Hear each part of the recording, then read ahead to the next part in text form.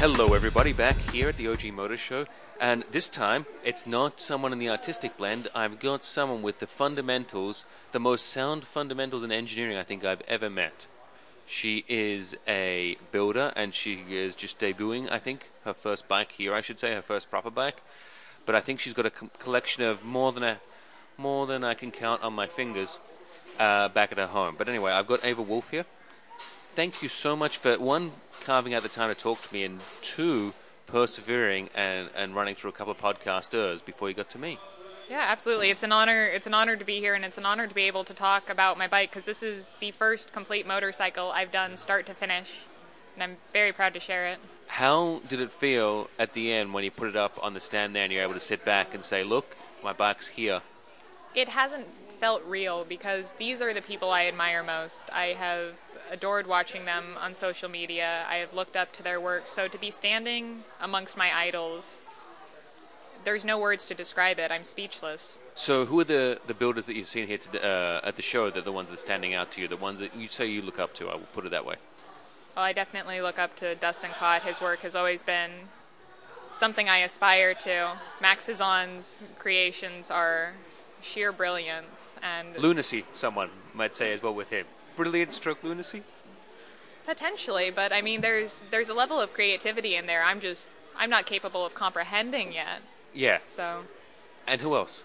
Sosa Metalworks. I've always loved his stuff. It's fantastic. I've seen his bikes here at this show last year, and I believe the year before that at the Peterson also, and just the metalworking has always been fantastic, and that's something I'm trying to learn myself, so I always try to follow their work. And so if we take a step back then, I mean, I know we talked off microphone before for a few minutes about how your background, but I know your background isn't really one of, there's been no like family tradition of doing anything like this, is that correct? That's correct. Actually, the name of my company is Grey Wolf Motors, and I did not grow up in a family that was very into the mechanics, and I had one cousin, his name was Grayson Wolf, who was absolutely into motorcycles, and as much as both of us were gearheads, he was more into the super bikes, the supercars. The faster, the louder, the better, whereas I've always been more into the classics and restorations, and I love to get my hands dirty rather than being behind the wheel or having my hand on the throttle.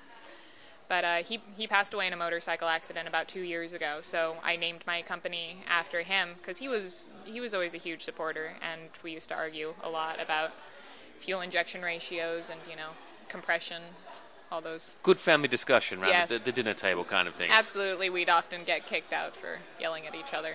But and so when did you move from what you were doing, I should say, and start the idea of getting into the motorcycle world?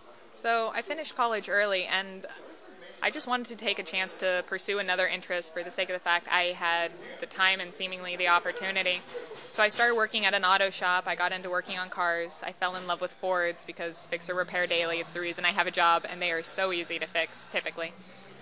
And from there, I got introduced to motorcycles, which are a lot lighter, a lot easier, and I can have 8 in my garage and still have room to move around. Yeah, dense, I should exactly. say. Yeah.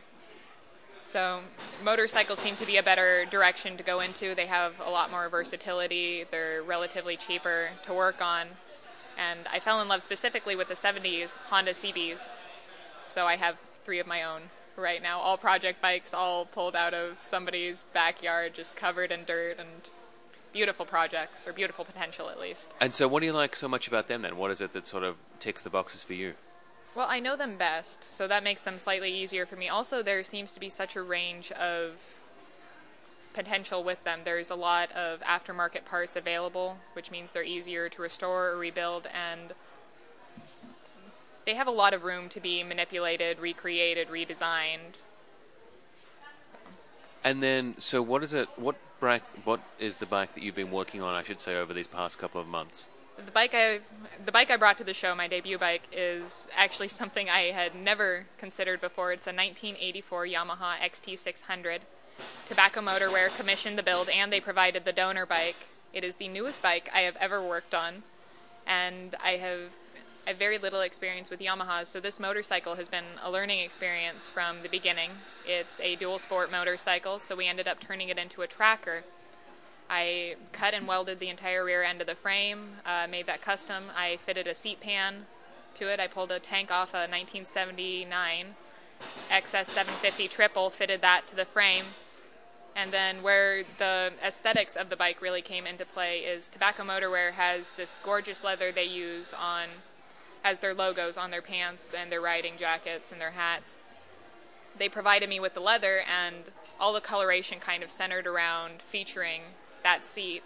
So the cream color that's on the tank and the headlight bucket matches the exhaust wrap, which I think complements the brown of the seat. And then because they're also the company's known so well for their jeans, I wanted a little bit of blue in there, and to have it in a shade and a location that doesn't conflict with if somebody were wearing jeans. So there's patches of that on the front of the tank.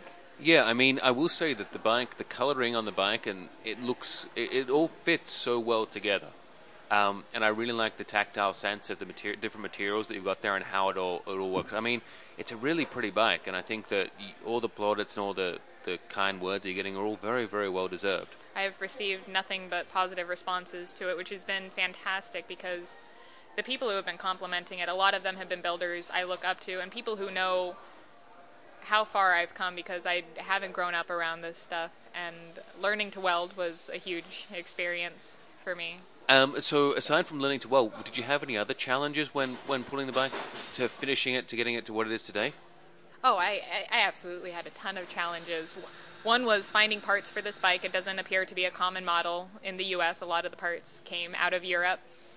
I made some mistakes. I had to go back, and that frame I did twice. The first time I got the shape right, I didn't get the welding right, but on the bright side, I got a lot of practice out of this whole thing.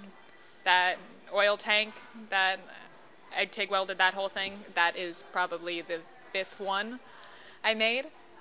And then the exhaust pipes, actually, I'm very proud of. A bit of a challenge, but it ended up being a lot of fun. I had some exhaust pipe ends I had saved that had been thrown away, and I figured, you know what, at the least I could practice with them. They ended up fitting so perfectly on this bike, I was able to just cut them down, and it was a lot of back and forth, pulling that exhaust on and off constantly. It took me, I think, a whole weekend to just get that one pipe right, but in the end it turned out pretty good, I think. And then, so with this being your debut bike, what's looking for you in the future then? Are you looking to partner with anyone else, or are you going to partner again with Tobacco to move forward on something different, or what's happening?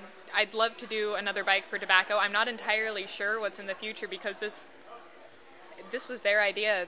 They came to me with the sponsorship, and it was a wonderful opportunity, and I'm immensely grateful, because I think they had more faith in me than I had in myself. But I want to continue building bikes. I am happiest with a wrench in my hand or a welder, and I love being able to make something.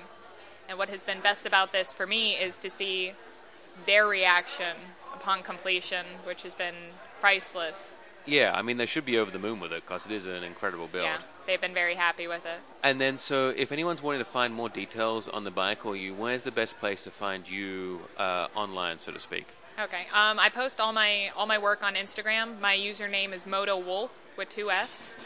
And then Tobacco Motorwear has been posting a lot of my work also, which has been very kind of them. And Tobacco Motorwear Co. is their username, so they can also be found on Instagram. Well, Ava, it's been an absolute joy. Thank you so much for stepping away from your bike to talk to me today.